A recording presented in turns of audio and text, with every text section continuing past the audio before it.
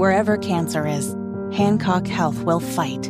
In any part of you and in all corners of East Central Indiana. From Indianapolis to Greenfield to Knightstown and beyond. From hospital rooms to family rooms, we fight. With technology and medicine, with care backed by the wisdom of Mayo Clinic. For you, for your family, and for your future. We fight cancer here. HancockHealth.org/cancer. A well-regulated militia being necessary to the security of a free state. The right of the people to keep and bear arms shall not be infringed. This is the Second Amendment, and this is the Gun Guy. Boom, boom, boom, boom. Bang, bang, bang, bang. Boom, boom, boom, boom. Bang, bang, bang. With Guy Relford on 93 WIBC. Good afternoon and welcome to the Gun Guy Show here on 93 WIBC. So glad you're with us. Hope you're enjoying this beautiful afternoon. It's supposed to be another miserably hot day today, but I think the rain coming through cooled it down a little bit. I thought it was totally comfortable out today. I rode the Harley downtown today again, which I love to do. Saw a lot of my fellow motorcycle riders out, which is always fun. And it's fun to bring the bike downtown too. And anyway, whatever you were into and enjoying this afternoon, we hope it involved getting outside, exercising your Second Amendment rights. If you went out and shot some sporting clays, went out and shot some long distance, went to an outdoor pistol range, whatever it might have been, we hope you also got to go bust some primers and enjoy your Second Amendment rights on a day like today. It's a great day for it. And always, and I'm always looking for these opportunities, seek out where there's training going on in your area. Listen, in the wording of the Second Amendment, a well-regulated militia. The Second Amendment is beautiful, I think, in its wording, especially when you really understand what all of the words mean. And a lot of them have been interpreted by the U.S. Supreme Court. For instance, well-regulated, as used in 1789 when the Second Amendment was ratified, meant nothing more than well-equipped, well-trained, efficient, able to do its job. That's what well-regulated meant. Like a well-regulated clock keeps perfect time. That's what a well-regulated militia means. It doesn't mean regulated by the government, and that dispute's been settled for many years. So don't ever put up with that if you hear an alternative definition for that term. And the militia, as the Supreme Court has also said, and as I've been saying for decades, is every person. It's every private citizen. It's me. It's you. That's what the militia means. And so if it's you and me, and we're necessary for the security of a free state, which our founding fathers said, and I couldn't agree more, it's to some degree our obligation to be well regulated. How do we do that? Well, we become well-trained and well-equipped. And that doesn't mean everybody has to participate. People would rather not. People aren't comfortable. For whatever reason, I respect that entirely. But for those of us who have made the decision to be firearms owners, then really it's up to us and it's our personal responsibility. It's not something that should ever be mandated by the state, mandated by the government to come in and require it, because it's a constitutional freedom that you're exercising. But to the extent that you choose to exercise that right as a matter of personal responsibility, really it's incumbent upon us as a matter of personal responsibility and pride and respect for our community, respect for others around us, including our families, that we're going to be well regulated. So I hope you look for those opportunities. I'm a training junkie. Even though I've been an instructor for 25, 30 years, I still take as many training courses as I can fit into my schedule, because I always learn something. I always get better. I always become just a little bit more well-regulated. That's what that process is all about. And, for someone who not only fights for Second Amendment rights, but takes those rights very seriously and takes the responsibilities that come along with it very seriously, as I always have. I mean, that's why I wrote a book on gun safety. It's one of the reasons I became an instructor. For those people around me, I wanted to be trained and competent to help them be knowledgeable, trained, equipped, well-regulated. And I know so many, hundreds, thousands of people that I've encountered over the years feel exactly the same way. And that's why a lot of us get really insulted when we have members of the government out there, including both candidates for mayor right here in Indianapolis, where I'm sitting right now, who think that we're the problem.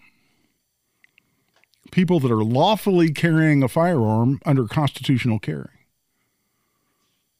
We're the problem.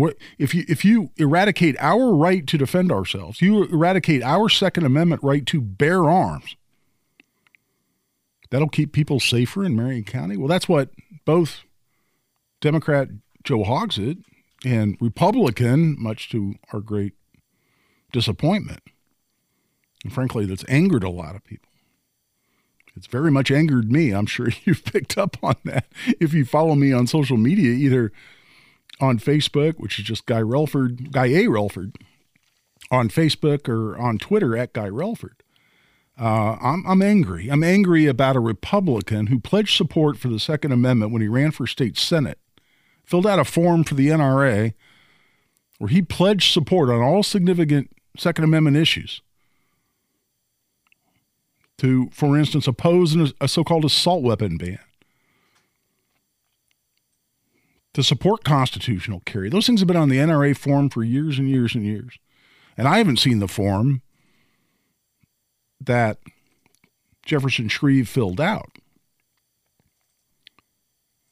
But I know what the form looks like. I know what it's looked like for years. I know the answers he had to give pledging support for Second Amendment principles before he ever would have gotten what's called an AQ rating from NRA. AQ is A, meaning you answered all the questions the right way, supporting the Second Amendment, but Q is qualified because you don't actually have a voting record, because you haven't actually been elected to anything yet. And Shreve actually got waxed in that primary. He got beat by Jack Sandlin, who's an excellent state senator right here from Indianapolis. And I'm very glad Jack Sandlin won that election given recent events. But now, having failed in his other attempt to enter politics here in Indiana, he's now running for mayor. And, you know, it's interesting. Most of the reaction I've gotten, whether to my criticisms on social media, to articles I've written, I wrote an article saying Shreve's attack on Second Amendment rights should not be supported by Indianapolis voters. And I put that on the2aproject.com. You can go out there and read that article. Please do. And please share it. A lot of people have said, well, Guy, you must just want Joe Hogsett. And every time you criticize Jefferson Shreve, you idiot, you're helping Joe Hogsett get elected. You must love Joe Hogsett. One complete moron on social media, on Twitter, said, how much are they paying you? That is the Hogsett campaign, to be attacking Jefferson Shreve. Listen, let's make something extremely clear. I've been a critic of Joe Hogsett since before he was elected. I've known Joe Hogsett for a long time. We practiced law together. 40 years ago, how about that, for establishing me as an old dude? Very first job as a lawyer I had was at a law firm then called Bingham, Summers, Welsh & Spillman. It's changed its name a number of times, but it's a larger firm in downtown Indianapolis. Joe Hogsett was already an associate attorney there when I started as a law clerk, and then eventually I graduated law school, and I passed the bar, and I got offered a job, and so I practiced there as a young associate attorney at the same time Joe Hogsett, who I think is 2 years ahead of me, if I remember correctly, where he was already a lawyer. And we socialized together. We went on boating trips together. I spent a lot of time with Joe Hogsett, and I've always known our politics were completely different, but man, the direction he's gone since then has led me to be one of his most vocal critics. The fact that he disappeared during the middle of a riot is unforgivable. The fact that he put out this ridiculous gun control proposal, which has passed the Indianapolis City County Council. It's a ordinance. It's passed. It's contingent on the state legislature repealing or otherwise modifying the Indiana Firearms Preemption Act, which right now prohibits the city of Indianapolis from regulating firearms at all. So it means nothing. It's an ordinance. It's on the books, but it doesn't go into effect until legally the city of Indianapolis can regulate firearms, which they cannot do today. But the fact that he wanted to do it, and the fact that he thinks law-abiding citizens exercising their Second Amendment rights are the problem, or the cause of violence in Marion County, I've been as vocal as I could be on that. I showed up and testified against it at the hearing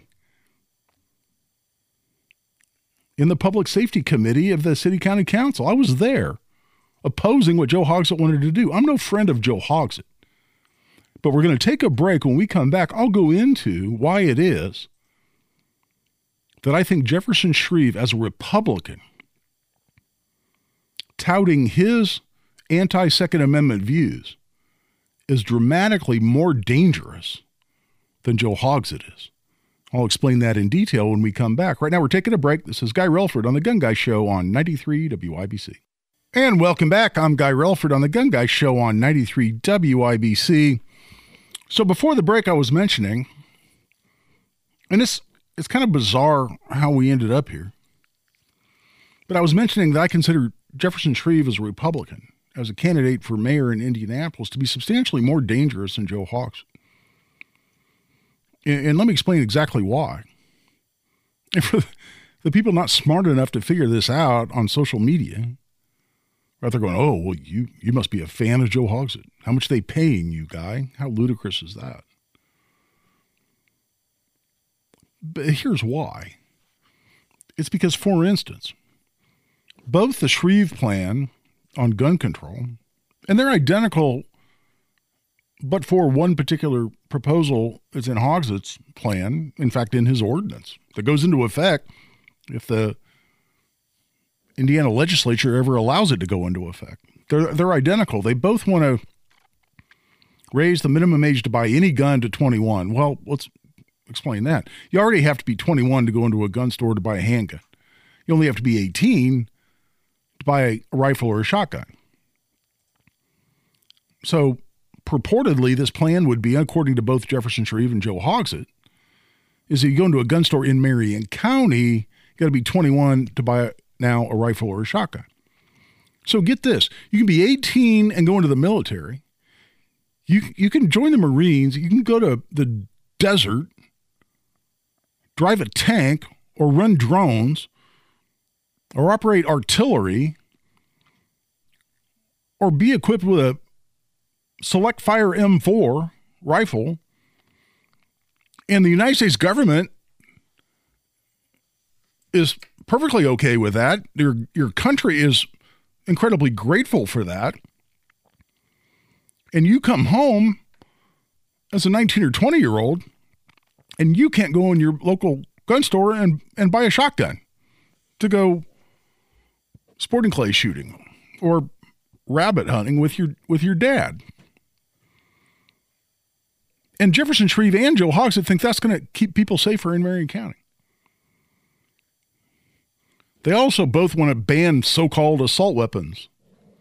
Well, again, you're talking about the most commonly owned rifles in America, so there's no way that's constitutional. Supreme Court has already said those firearms that are commonly used for lawful purposes are protected by the Second Amendment. The AR-15, which both Jefferson Shreve and Joe Hogsett would call an assault weapon, quote unquote, I call a modern sporting rifle, is the most commonly owned rifle in America. Is that protected by the Second Amendment? Of course it is. And the Supreme Court has only solidified those rulings in recent years. So there's no way that's constitutional, but oh no, that's going to somehow keep people safer in Marion County. They both want to repeal constitutional carry within Marion County. Well, this Indiana State Legislature just passed that last year. After a long fight, but it passed by a significant majority in the Indiana State House. And then the only difference is that Joe Hogsett also wants to preclude all concealed carry within Marion County. And get this, just last fall, in the New York State Rifle and Pistol Association versus Bruin case, the United States Supreme Court said carrying a concealed firearm outside the home is a fundamental right protected by the Second Amendment. And New York's licensing scheme, which was simply restrictive and only allowed some people based on the discretion of a government official, only allowed some people and very, very few people to carry a concealed firearm outside the home, particularly a concealed handgun. that because it was so restrictive and it allowed discretion by a government official, that was unconstitutional. Because if you only get to exercise a constitutionally protected freedom with the permission of the government, it's no longer a constitutional freedom. Now, it's an administrative right granted by the government. That's not how the Second Amendment's written. That's not what our founding fathers envisioned. Supreme Court of the United States just last fall said that specifically. Joe Hogsett says it's constitutional to do away with all concealed carry. It's not like government officials have some discretion on who can carry and who can't. Oh, no, we're going to do away with it completely. The Supreme Court of the United States just last fall said you can't do that, Joe. What idiots in the city attorney's office told you could do this? It's ludicrous. It's crazy. I've said it before. What, did no one in the city attorney's office actually attend law school the day they taught law? Because that's the only way you can come up with some kind of an argument that that's somehow legal and constitutional. But I still say, and let me explain why I think Jefferson Shreve is more dangerous. Because both of their gun control proposals here in Marion County would require the Indiana General Assembly to repeal or modify the Firearms Preemption Act. What's the Preemption Act? If you haven't heard me discuss that before, it's the Indiana state law that was passed in 2011. It says local governments like the city of Indianapolis can't regulate firearms. Specifically, they can't regulate the carrying, possession, ownership, or commerce in firearms, ammunition, or firearms accessories.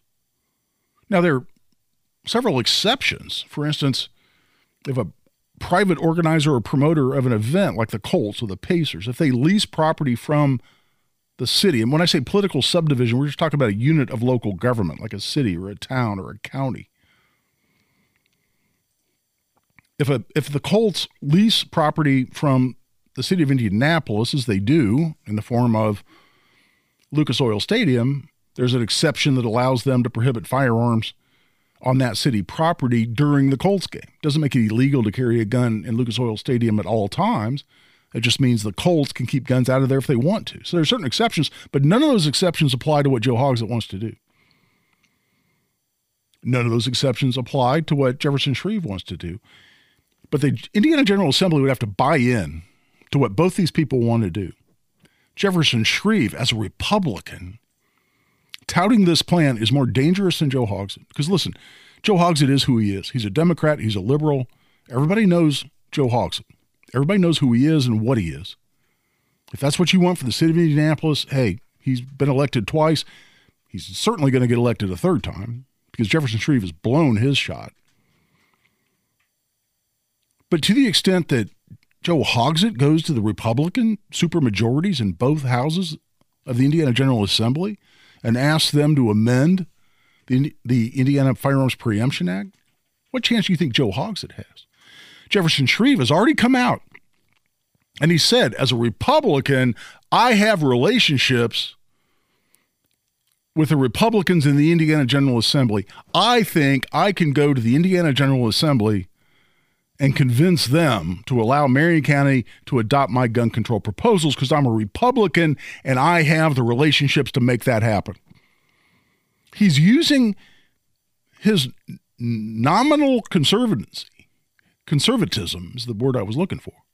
The fact that he's a Republican, there's an R before his name, I can make this happen because I have an R before my name. Do I think that's going to happen? Oh, hell no. Is it more likely for Jefferson Shreve to be able to do it in some form, to whittle away in some way at a state statute that protects our Second Amendment rights and has every day since 2011? Certainly.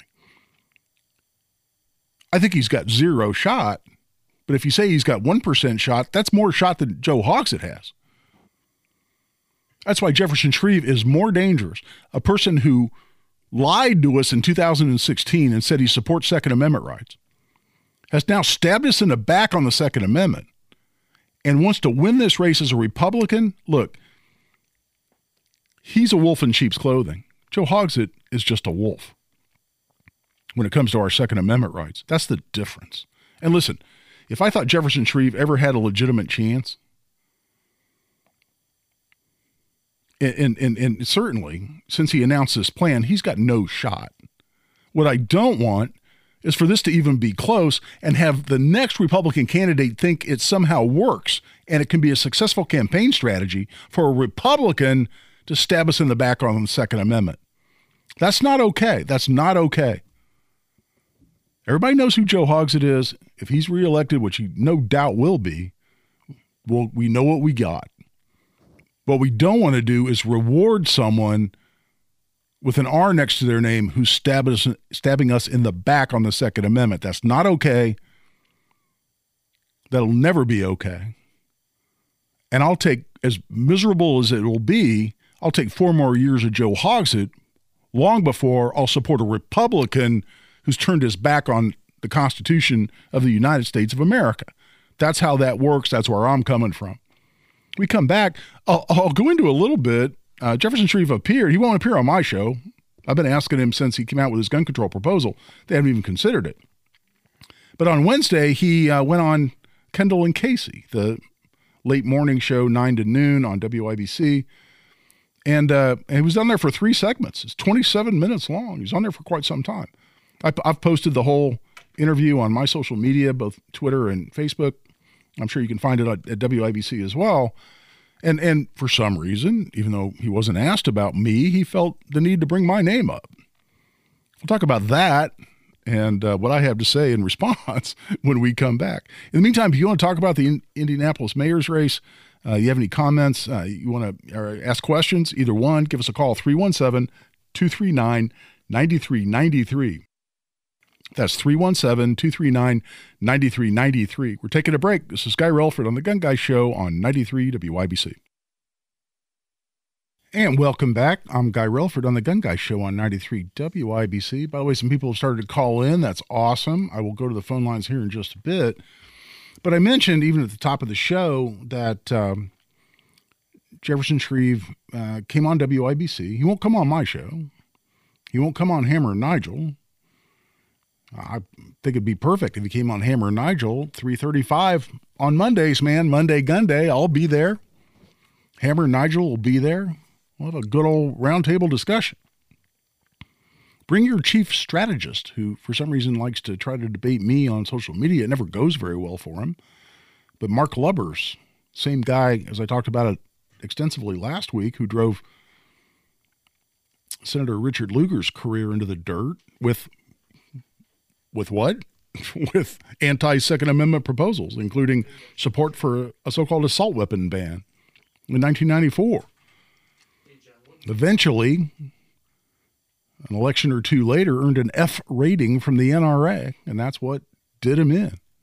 And listen, I've had people contact me after I discussed that last week and say, Lugar lost for a number of different reasons. He moved to the center, if not the left, on a lot of different issues, not just guns. He'd been there too long. He was part of the swamp. I get all that. But I'll tell you right now, you go to Lugar's camp, including this Mark Lubbers guy, his campaign manager at the time, and say what was the principal reason that Lugar lost.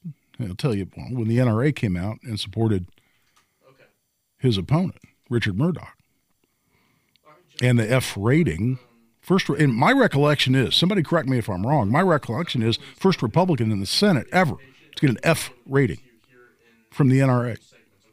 And he couldn't survive it. That's the reason he didn't win the primary. Now, were people upset that he moved to the center, or if not the left, on several other issues? I'm sure they were. But what put Murdoch over the top was the NRA opposition and that F rating. And I think if you don't understand that, you weren't paying attention in 2012 when he lost. But I've invited these people on my show. Hammer Nigel invited them on. If they're scared of being on there on Monday Gun Day, which apparently they are, all right, go on Hammer Nigel when I'm not there. Guarantee you, Hammer and Nigel both will ask it tough questions. We'll see if you can stand up to it. But they did go on the Kendall and Casey show. And listen, I'm always busy at work, at my day job, 9 to noon when Kendall or Casey are on. So I literally never get to hear them. And so I wasn't able to hear this interview as well, but I did go back and listen to the podcast. And listen, I'm not ever going to criticize another host because, listen, we all have different styles. We all have different approaches to interviews. And frankly, we all have different levels of comfort when it comes to being adversarial with people. To have someone sitting right across the studio from you and be willing to get in their face, not literally, but figuratively speaking, on tough issues. And not everybody has a comfort level with that. And I completely understand that. And so that is the reason I'll never publicly criticize another host for their approach to an interview. But going into that, what I was hopeful of, because on the few times I have been able to catch Kendall and Casey, I mean, one of Rob Kendall's themes that you hear often is that he's very critical of Republicans who aren't true to conservative principles. And he talks a lot about rhinos and sellouts. And so he had, in my view, the biggest rhino we've seen in quite some time sitting in a studio. And I was hoping for a lot more direct and call it aggressive, if you like, questioning, and that didn't really happen. But listen, judge for yourself. You can go on WIBC, Kendall and Casey, find the full, like it's 27 minutes. It was 3 segments. And you may disagree. And again, I'm not criticizing. We all have different styles and different approaches and different comfort level with taking on people directly. I'm a litigator. I mean, I fight for a living, so I'm strangely comfortable with those issues, which is probably a reason why Jefferson Shreve would never dream of coming on my show. But at one point, and this was very interesting to me, because neither Rob Kendall nor Casey Daniels asked Jefferson Shreve about me or my criticism, but Jefferson Shreve felt the need to bring me up. This city that are just so different in terms of what folks have to contend with as they send their kids out the front door. So I guess I'm confused on what he's... You know what? I totally screwed that up. That is not the producer's fault. I started that at the wrong place. I am going to redo that after this break, and we'll completely do that. I just played the very tail end of that interview. That's why we have professional producers and we have hosts like me who are incompetent at trying to be producers. So I totally screwed that bit up, that segment up. I will replay that when we come back from this break. In fact, we're coming up on the 3/4 hour. Let's go into this break. I will figure out my gaffe and have the right segment to play here when we come back. We're taking a break. And by the way, we will go to the phone lines after I successfully get through playing this segment when we come back from this break. This is Guy Relford on The Gun Guy Show on 93 WIBC. And welcome back. I'm Guy Relford on The Gun Guy Show on 93 WIBC. And as I mentioned, I screwed up the audio, but as I mentioned during Jefferson Shreve's appearance on the Kendall and Casey show on Wednesday, he's explaining his position as part of his so-called public safety plan of why he supports gun control and why he's turned his back on the Second Amendment. And for some reason, felt the need to bring me up. And here's what he had to say. Rules and accommodations that I am going to argue for that I think are specific to the challenges that we have right here at home. And, you know, Zionsville's a world apart. A Guy Relford, whom I don't know personally, but I certainly respect, lives up in Zionsville. My sister lives in Zionsville. The challenges of public safety in Zionsville are a world apart from other parts of this city. And as a mayoral candidate, I tell you what, I have been in parts of this city that are just so different in terms of what folks have to contend with as they send their kids out the front door. So I guess So, and you heard Hammer's voice there. That's because he asked me about this when I appeared on the Hammer and Nigel show to discuss it later Wednesday after the Kendall and Casey show. So let's break this down a little bit. What Jefferson Shreve is saying is, well, I live in Zionsville, which I do. I've mentioned that often publicly. It's on all my social media. My office is in Carmel. Where am I doing this show from right now? On Monument Circle at the beautiful Radio 1, formerly Emmis studio at 40 Monument Circle. Where are most of my cases? that I litigate as attorneys, Marion County. Used to be the city-county building. Now the courts are down at the new Justice Center on Southeastern. Off of Southeastern. So, where have I been coming to socialize? I had Colts season tickets for 30-some years. Where'd I come to those? Marion County. And what he's saying essentially is, I guess if you don't live in Marion County, you don't understand what's going on in Marion County. And that's ludicrous to me. I'm not older than Jefferson Shreve. I dare say I've spent more time in public places in Marion County over my lifetime than Jefferson Shreve has.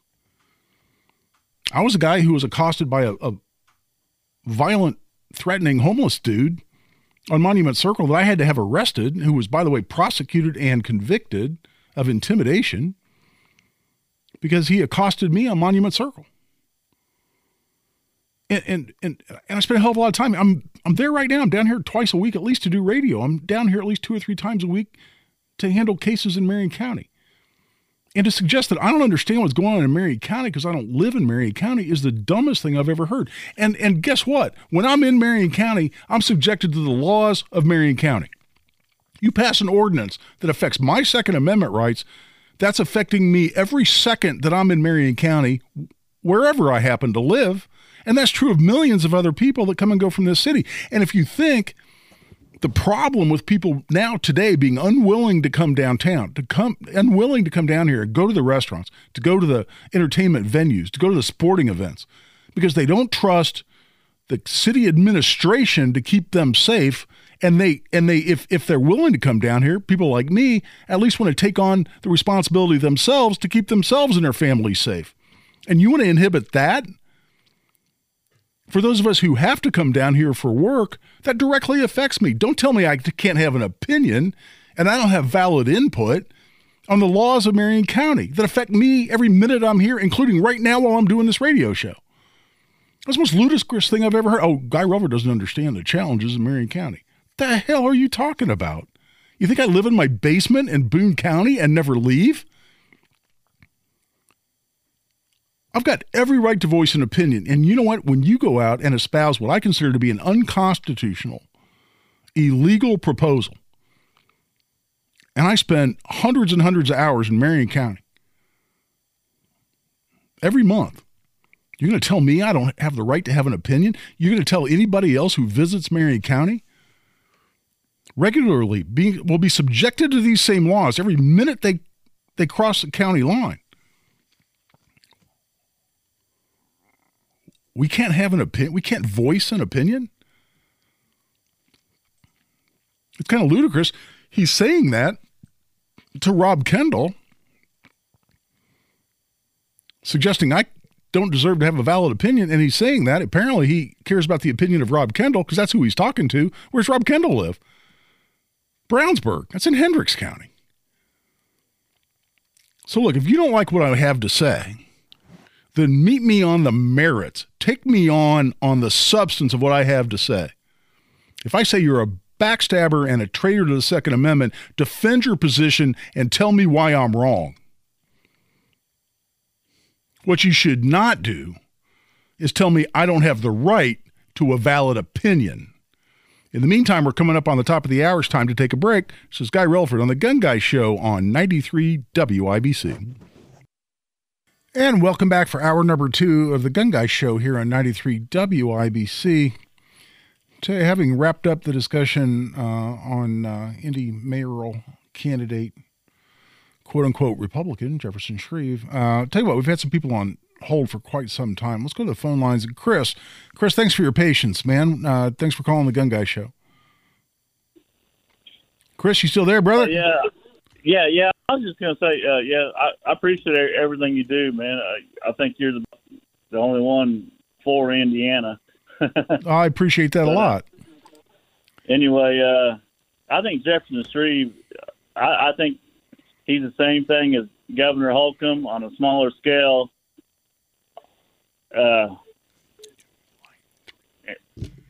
In a Democrat, he's in a Democrat costume. Is how I see it. Yeah, I mean, well, why do you equate him to Governor Holcomb, Chris? Because Governor Holcomb, he's a Democrat too. I mean, he ain't a Republican. Okay. All right. Well, listen, Governor Holcomb got a lot of criticism from a lot of people, and on some things, me too, especially through the pandemic. And a lot of people were hoping for leadership more like Ron DeSantis, frankly, governor in Florida, or Kristi Noem, governor of South Dakota, which didn't have a lockdown. And a lot of people looked at some of those governors and said, man, I want one of those. But when it comes to, and I understand that criticism, by the way, and I participated in it to some degree, I always said at the same time, though, I can't imagine being in a job like governor during something so unprecedented. And that doesn't mean that a lot of us weren't disappointed, if not outraged, at some of the lockdowns and the restrictions and the policies. And a lot of people were upset by that. There were some bills, some more conservative bills that he vetoed that people were disappointed in. I think the protection of a female athletics bill, or if you want to call it the transgender sports bill, people were disappointed in. But one thing I always want to give Governor Holcomb credit for is he signed constitutional carry. And there was a lot of pressure on him to not sign it. And in fact, he had not been a very vocal supporter of it. In fact, he wasn't a supporter of it at all. And he had said historically that he didn't want to do anything that was quote unquote opposed by police. And I think there he had Superintendent Doug Carter having a big influence on him. Superintendent Carter, who I consider a friend, by the way. And we could not have been more adverse in the hearings. I mean, we went at each other in some of the committee hearings on constitutional carry and things we said to the media. And we were directly adverse. But you know what? Before those hearings and afterward, I always shook his hand. If not, give him a hug. And I like Doug Carter, and I respect him a lot. But he clearly had Governor Holcomb's ear. And Governor Holcomb, even during the debate, if you remember, before he was reelected for his last term, I mean, he's termed out now, but before he was reelected in the debate, we had Libertarian Donald Rainwater, who was all in on constitutional carry. In fact, he had my organization's website, the 2A Project. He had a link to our website on his campaign page saying how he supported the 2A Project and he supported constitutional carry. And listen, I never endorsed Donald Rainwater, but he was all in on constitutional carry. And when that came up during the debate, after Rainwater said, "Oh yeah, I believe that law-abiding citizens shouldn't have to ask permission from the government to exercise a constitutional right," when it went over to Governor Holcomb, he said, "Well, I don't want to do anything that's opposed by our police officers." And listen, not all police officers oppose constitutional carry. We hear that all the time now. Jefferson Shreve. You're probably rolling your eyes going, "Oh God, he's going to go back to Jefferson Shreve." He said, "Oh well, all police officers oppose this." No, they don't. We had at the committee hearing in the Public Policy Committee last year, right after the bill was introduced, the bill that ultimately got passed, signed into law, we had more police officers show up to support it than did to oppose it. Now, they brought out a whole lot more people when we went over to the Senate, and they had Senator Liz Brown chairing that committee, who was very hostile to us, even though she's a quote-unquote Republican as well. And hell, we had like 4 or 5 different members of the Fort Wayne Police Department that all showed up to testify. So a lot of cops came in to testify, and obviously Superintendent Carter as well, and others. IMPD showed up to oppose it, but not all. Elected sheriffs showed up to support it. The sheriff in Hamilton County, where I have my office, where I grew up, Dennis Quakenbush, showed up to support it. Not all law enforcement opposed it. But at the end of the day, even though I know, here's someone on his cabinet, that is Superintendent Carter. He's on the governor's staff and has a lot of access to him. And I'm sure he was pushing the governor to veto constitutional carry, and he didn't. He signed it. Now, I think we had the votes, which in Indiana, all it takes is a simple majority to override a veto, which happened on the transgender sports bill. And I think it would have happened on constitutional carry, but we didn't have to because the governor signed it. And you know what? I believe in being a critic where it's due, but I also believe in giving credit where it's due. And I think that's true and when it comes to Governor Holcomb and his support for the Second Amendment, at least in signing constitutional carry, which was a big, big deal. And it's nothing I'll ever minimize and something I still appreciate. Let's go back to the phone lines. John's been on hold for a while. John, you had a question? Yeah, Guy, I got two questions. First one, what would you recommend as a insurance for Second Amendment if I had to use my gun and then need legal help? Yeah, well, John, I always answer that this way, and that is that I have had insurance through the Concealed Carry Association, the U.S. Concealed Carry Association, USCCA, since 2012. So for 11 years, I've had that insurance. I think I've got their platinum level. I pay for it. It's a little bit of money every month. The coverage limits are nice and high. I get to pick my own lawyer. Now, full disclosure, I haven't done it in a couple of years, but for a year or two, they had me coming in to teach what they call their self-defense legal seminars. It'd be an hour, and it would be like 45 minutes of me talking about the law of self-defense, and then it was 15 minutes of really what was a sales pitch to get people to buy their insurance, and they paid me a little bit of money for that. So full disclosure, if anybody wants to, put an asterisk next to my endorsement because they paid me some money, but they haven't done that. I think they've talked somebody else into doing it for free because they haven't had me do that in a couple of years. But I guarantee you, I've paid them a hell of a lot more money than they've paid me. So anyway, I've had USCCA. John, was that your only question? No, I have a question. Okay, man. You think we appreciate you calling. And here quickly before we take a break at the quarter hour, let's go back to the phone lines. Rob has called. Rob, welcome to the Gun Guy Show. Thank you. Hey, I got a quick question on the recent Supreme Court ruling on silencers. No, Rob, we don't have a Supreme Court ruling on silencers. There are cases out there going up through the system, but I'm not sure what you read. What did you think the Supreme Court said about silencers? Well, they ruled on a Texas case where Texas decided that Texas citizens don't have to register their silencers on the NFA as long as the silencer is manufactured in Texas and is owned by a Texas resident. Yeah, that was a lower court ruling, Rob, and the Supreme Court, SCOTUS, has not yet ruled on that. So that doesn't affect us yet here in Indiana. In fact, no other court opinion has come out on that. So a lot of times people see rulings from lower courts. A lot of times you'll see it's from a state Supreme Court or even a state lower court, and then all of a sudden it's rolling around the internet that the Supreme Court has ruled this way or that way. And no, we don't have that ruling from the U.S. Supreme Court case yet. But I'd love to see it. I'd love to see suppressors taken out of the National Firearms Act altogether. They're an accessory that make them, for the most part, on a lot of firearms anyway, hearing safe. In as restrictive as the UK, as England is on guns. They're incredibly restrictive. There are places, if you're going to shoot a gun in public, you have to use a suppressor.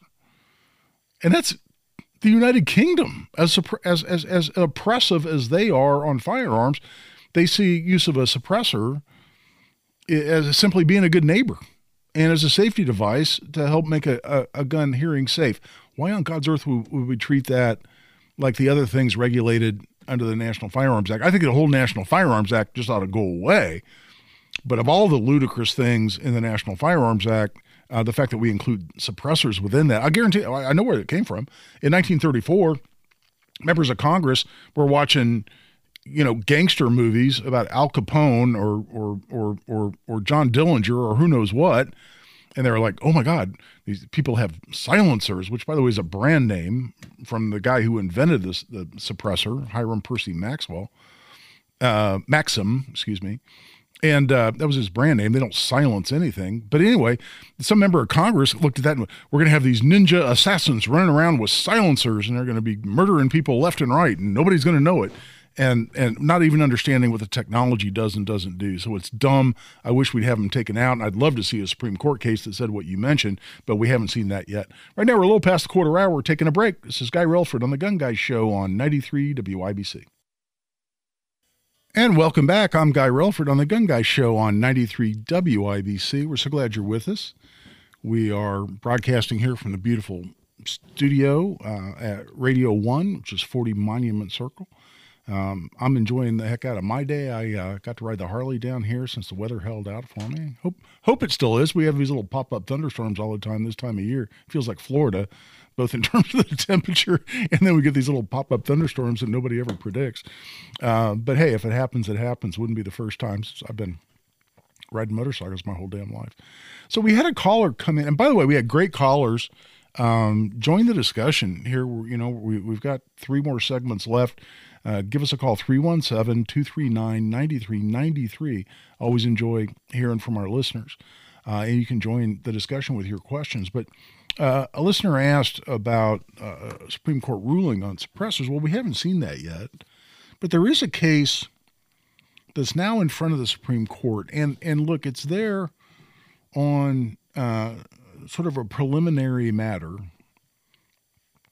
But this could turn into a big deal, and it may end up back in the Supreme Court here at some point for a complete substantive ruling on the merits, as we say, and that is on the so-called frames and receivers ruling that we got from the ATF here not too long ago. If you remember, as part of President Biden's so-called gun safety plan, which is just the anti-Second Amendment plan. But one of the things they did, they said they were worried about ghost guns, right? Guns that don't have serial numbers on them. And so in order to combat this problem they see with quote-unquote ghost guns, they issued a ruling that basically says that a kit that simply includes some of the parts to make a gun should be regulated like a gun. And that those people who sell these kits have to be licensed as firearms instructors, as firearms sellers, what we call an FFL, a federal firearms licensee. And then anyone who buys them has to go through a background check, and then they have to be serialized. And it's really turned the wording of Congress, in terms of Congress's definition of firearm, right on its head, because that's never been the interpretation. And interesting, and importantly, this is the ATF deciding really to change the words of a federal statute, including the definition of firearm, that was passed by Congress without going back to Congress. And I got to tell you, when we see these things on gun control, we have to some degree trace some responsibility back where it belongs. And that's with President Trump. Listen, do I wish President Trump won the election? A lot of people think he did anyway. But do I wish he was our president today instead of Joe Biden? Of course I do. Did I enthusiastically vote for him again? Yes. But one thing that we have to be honest about, which is that President Trump, after the horrific mass shooting in Las Vegas, still the most deadly mass shooting we've seen in the United States ever in history. And that shooter, even though there's so much we don't know, I'll guarantee you I'm not much of a conspiracy theory guy at all. You very rarely hear me talk about conspiracy theories here on the Gun Guy Show. There's something totally weird and stuff, and that we don't know, the public does not know about that shooting, about that shooter, about who was or wasn't also involved, why he had that number of guns in his hotel room there at Mandalay Bay, overlooking the country music festival where he reportedly broke some windows out and started shooting. But he supposedly used a bump stock, if not more than one. And President Trump came out soon after that. Again, worst mass shooting we've ever seen. And President Trump said, oh, bump stocks are gone. The NRA, which requires some accountability here too.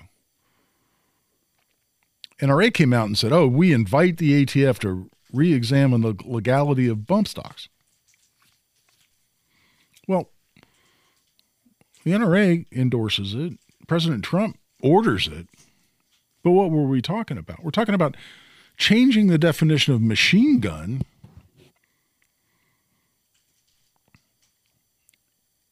in a federal statute, the National Firearms Act of 1934, so as to outlaw bump stocks. And that's exactly what the ATF did. They rewrote their interpretation, quote unquote, of the definition of machine gun. And listen, machine gun's got a very straightforward definition in the National Firearms Act. And that is, if you only get one bullet per trigger pull, it's not a machine gun. If you pull the trigger one time and you get more than one bullet, now it's an automatic firearm, can be regulated as a machine gun. That's pretty easy. A bump stock does not convert a firearm into a machine gun. You still pull the trigger for every bullet that leaves the barrel. A bump stock allows a gun to essentially, it facilitates it. By the way, there's plenty of other ways to do it. I've seen people do it with a rubber band. I've seen people do it with a belt loop. Hook your thumb into your belt loop, hold the gun at the hip, and allow the gun to essentially bounce back and forth. And if you keep your finger rigid, essentially in one location, that's what a bump stock does. The gun essentially bounces off your shoulder, and as it bounces back and forth off your shoulder, just holding your finger rigid allows you to pull the trigger very, very quickly. But you still only get one bullet per trigger pull. ATF had to completely get creative and change the wording of Congress in its interpretation to quote unquote ban bump stocks. And listen, machine guns aren't banned. But in 1986, Congress passed what we call the Hughes Amendment, which basically said that they were putting a moratorium on the importation or sale of any machine guns that weren't registered as of that date. So you have to, in order to have a machine gun today as a civilian, it has to be transferable. What's that mean? It means it was manufactured or imported before April of 1986. Otherwise, it's illegal. Bump stocks hadn't been invented, or at least weren't on the market before 1986. So any bump stock, by definition, didn't make that deadline. So they're all damn illegal, and you can't go register them after the fact. So essentially, they outlawed bump stocks. And that was at the behest, that was on the order of President Trump, with the endorsement and approval of NRA. And so since then, what have we seen the ATF do under President Biden? With that precedent, and I'm sorry, we have to acknowledge it for what it is, as much as I wish President Trump was our president instead of Biden, he owes some accountability on this, because now the brace rule that we've talked about here many times, what's that? That's the ATF making up its own rule. The frames and receivers ruling that we're talking about here, that's just ATF making up its own rule that changes the meaning of a federal statute written by Congress. And that's now being litigated. A court in Texas has found that the ATF never had the authority to do what it did. It never had the authority to change the wording of Congress. That now, in a particular form, is in front of the Supreme Court of the United States. We're a little past the bottom of the hour. I'll go into detail on what that means and what we may see out of this when we come back. In the meantime, join the discussion, 317-239-9393. We still have a couple of segments to go. Give us a call, 317-239-9393. This is Guy Relford on The Gun Guy Show on 93 WIBC. And welcome back. I'm Guy Relford on The Gun Guy Show on 93 WIBC. So why is this frames or receivers ruling from ATF? Where basically they're saying, and it goes into more detail than this, but basically they're saying parts of guns are guns too and should be regulated just like guns. And that's a gross simplification, but that's what we're talking about. And if you sell parts of a gun with instructions or a template to build it into a gun, that enhances the likelihood it's going to be regulated as a firearm.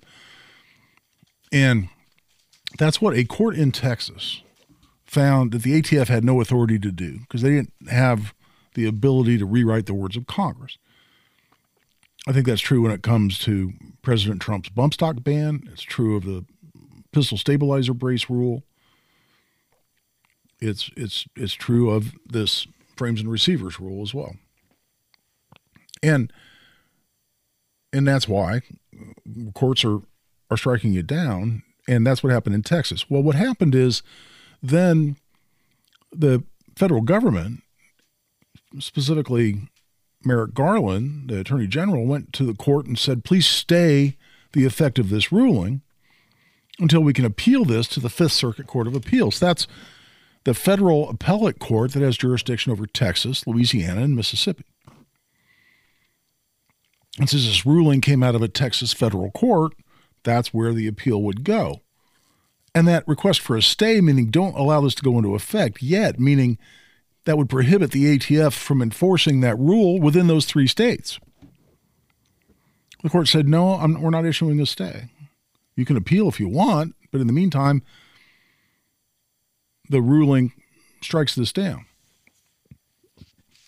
And by the way, I just misspoke. The ruling, I believe, was in the Northern District of Texas. It was in one particular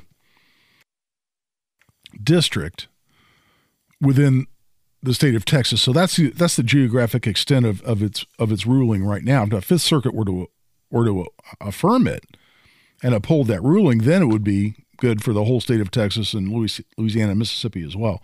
But at any rate, they asked the court to stay the effect of that ruling. And the court said no. So Merrick Garland, Joe Biden's Attorney General, ran to the Supreme Court and is now asking the Supreme Court to stay the effect of the ruling, pending the appeal to the Fifth Circuit. The Supreme Court can just deny it without really saying anything about it. They can grant the request, which is to say, yeah, the effect of this ruling is stayed pending appeal.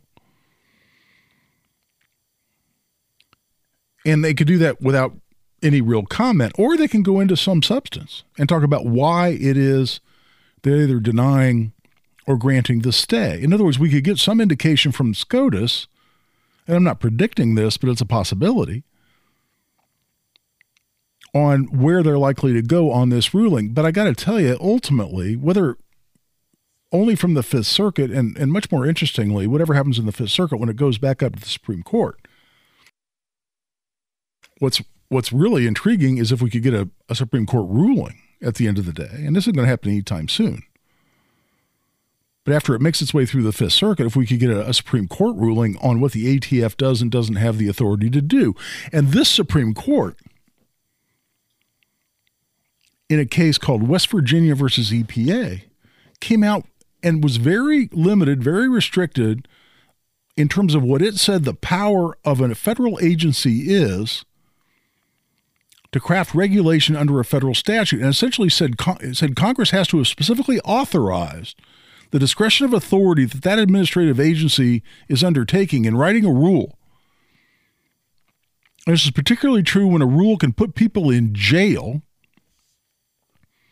that a federal agency is very restricted, and they have to be expressly delegated, expressly authorized by Congress to have gone down that road and exercise that legislative ability as an agency, which is part of the executive branch, meaning they're not part of the legislature at all. Why are they passing laws, essentially, that can put people in jail when they're not part of the legislature? That's the point.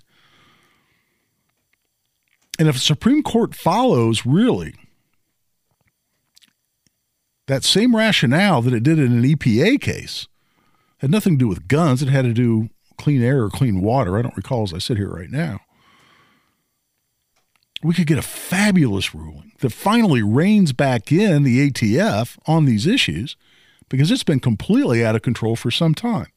In the meantime, before we take a break, We're coming up on the 3/4 hour, but John called, and John had a question. John, welcome to the Gun Guy Show. Thank you, Guy. Hey, I've got a question regarding constitutional carry. Can a non-Indiana resident visiting in the state carry constitutionally?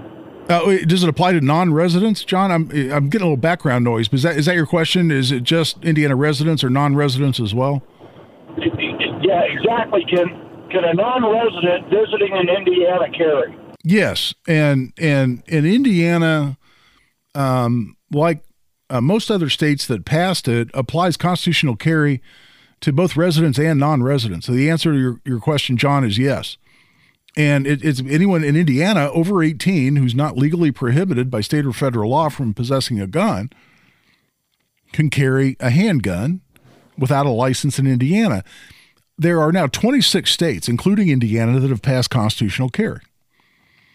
Of those 25 other states, as passed, originally 24 of them wrote their constitutional carry laws exactly like Indiana, meaning they applied to residents and non-residents. North Dakota was the only state that said, no, you have to be a North Dakota resident for constitutional carry to apply to you. In other words, to carry a handgun without a license within North Dakota.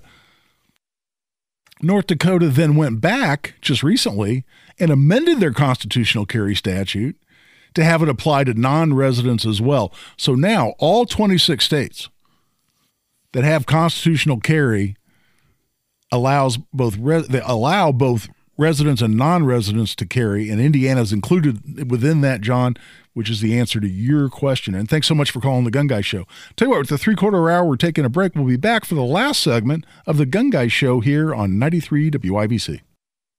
And welcome back for the last segment of the Gun Guy Show here on 93 WIBC. You know, we're talking about now both candidates running for mayor in Indianapolis want to repeal constitutional carry within Marion County. Well, here's a statistic that I'd like to hear them comment on, both of them, particularly the Republican, Jefferson Shreve, who wants to blame constitutional carry on violence in Marion County, wants to blame law-abiding citizens for the violence in Marion County. It's so repugnant to me. It makes me angry, frankly, which I'm sure you've picked up on if you listen to the Gun Guy Show. But interesting study that came out of the University of Colorado. And listen, Colorado, universities generally, but Colorado is a state. You know, Colorado is one of those states, you know, it's like Georgia or Arizona. It's one of those that was strongly Republican, strongly red for a lot of years, generations. And it's really swung blue. It's swung very Democrat. And Colorado's been horrible on gun control. But the University of Colorado came out with a study, and they compared the number of mass shootings in different states based on how they ranked on being pro-2A or anti-2A. In other words, they looked at it and said, can we say that those states that most strictly regulate firearms, and they looked in particular at constitutional carry or permitless carry, and said, well, is there a correlation here? And get this. I'd love Jefferson Shreve to answer this or respond to it. And here, by the way, these studies can really vary in what they say, and the data can be manipulated. There's no question about it. But the definition they used of a mass shooting was 4 or more deaths from firearms, from being shot in a shooting. And they looked over a particular time frame, 2014 to 2022, so more recently. And they look and they ranked states, and they looked at constitutional carry in particular and said, can we draw any conclusions from this? And get this. Of the 10 states that had the least number of mass shootings, and this is per capita, so it's per million inhabitants. And keep in mind, 26 states have constitutional carry. Get this, of the 10 states that have the fewest mass shootings, which is 4 more people killed in a shooting incident, 9 of them have constitutional carry. 9 out of 10. Put that in your pipe and smoke it, Jefferson Shreve. You know, what did we see? Now, Eli Dickin, my client, Elijah Dickin, saved countless lives right here in Indiana. Now, 3 people died in that incident, 3 innocent people. Now, he was not carrying with constitutional carry. There was a mistake on that made early on. He had his license to carry. But right here in Indiana, where we have constitutional carry, we had a law-abiding citizen pull his gun once a mass shooting broke out and kill the shooter in 15 seconds. 15 seconds. And there's a law-abiding citizen who saved lives with his lawfully carried firearm. And Joe Hogsett and Jefferson Shreve both want to restrict the number of people lawfully carrying a gun in public? Does that make any sense to you? I wrote an article that said Jefferson Shreve and Joe Hogsett both want to make sure we don't have a hero like Eli Dickin if, God forbid, we see a mass shooting break out in Marion County. 9 out of 10 states with the fewest mass shootings. Now, those with the most mass shooting. What led the list? Washington, D.C. Who's got the most restrictive gun laws in the country?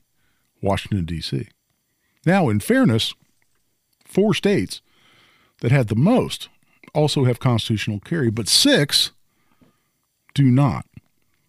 You combine that with the fact that 9 out of 10 with the fewest all have constitutional carry, that's a strong argument for me. And this is per capita, so this is adjusted for population. That's a strong argument for me that we're on the right side of this argument. And anti-Second Amendment politicians like Jefferson Shreve and Joe Hogsett are on the wrong side. That's it for the Gun Guy Show. We hope you come back next week.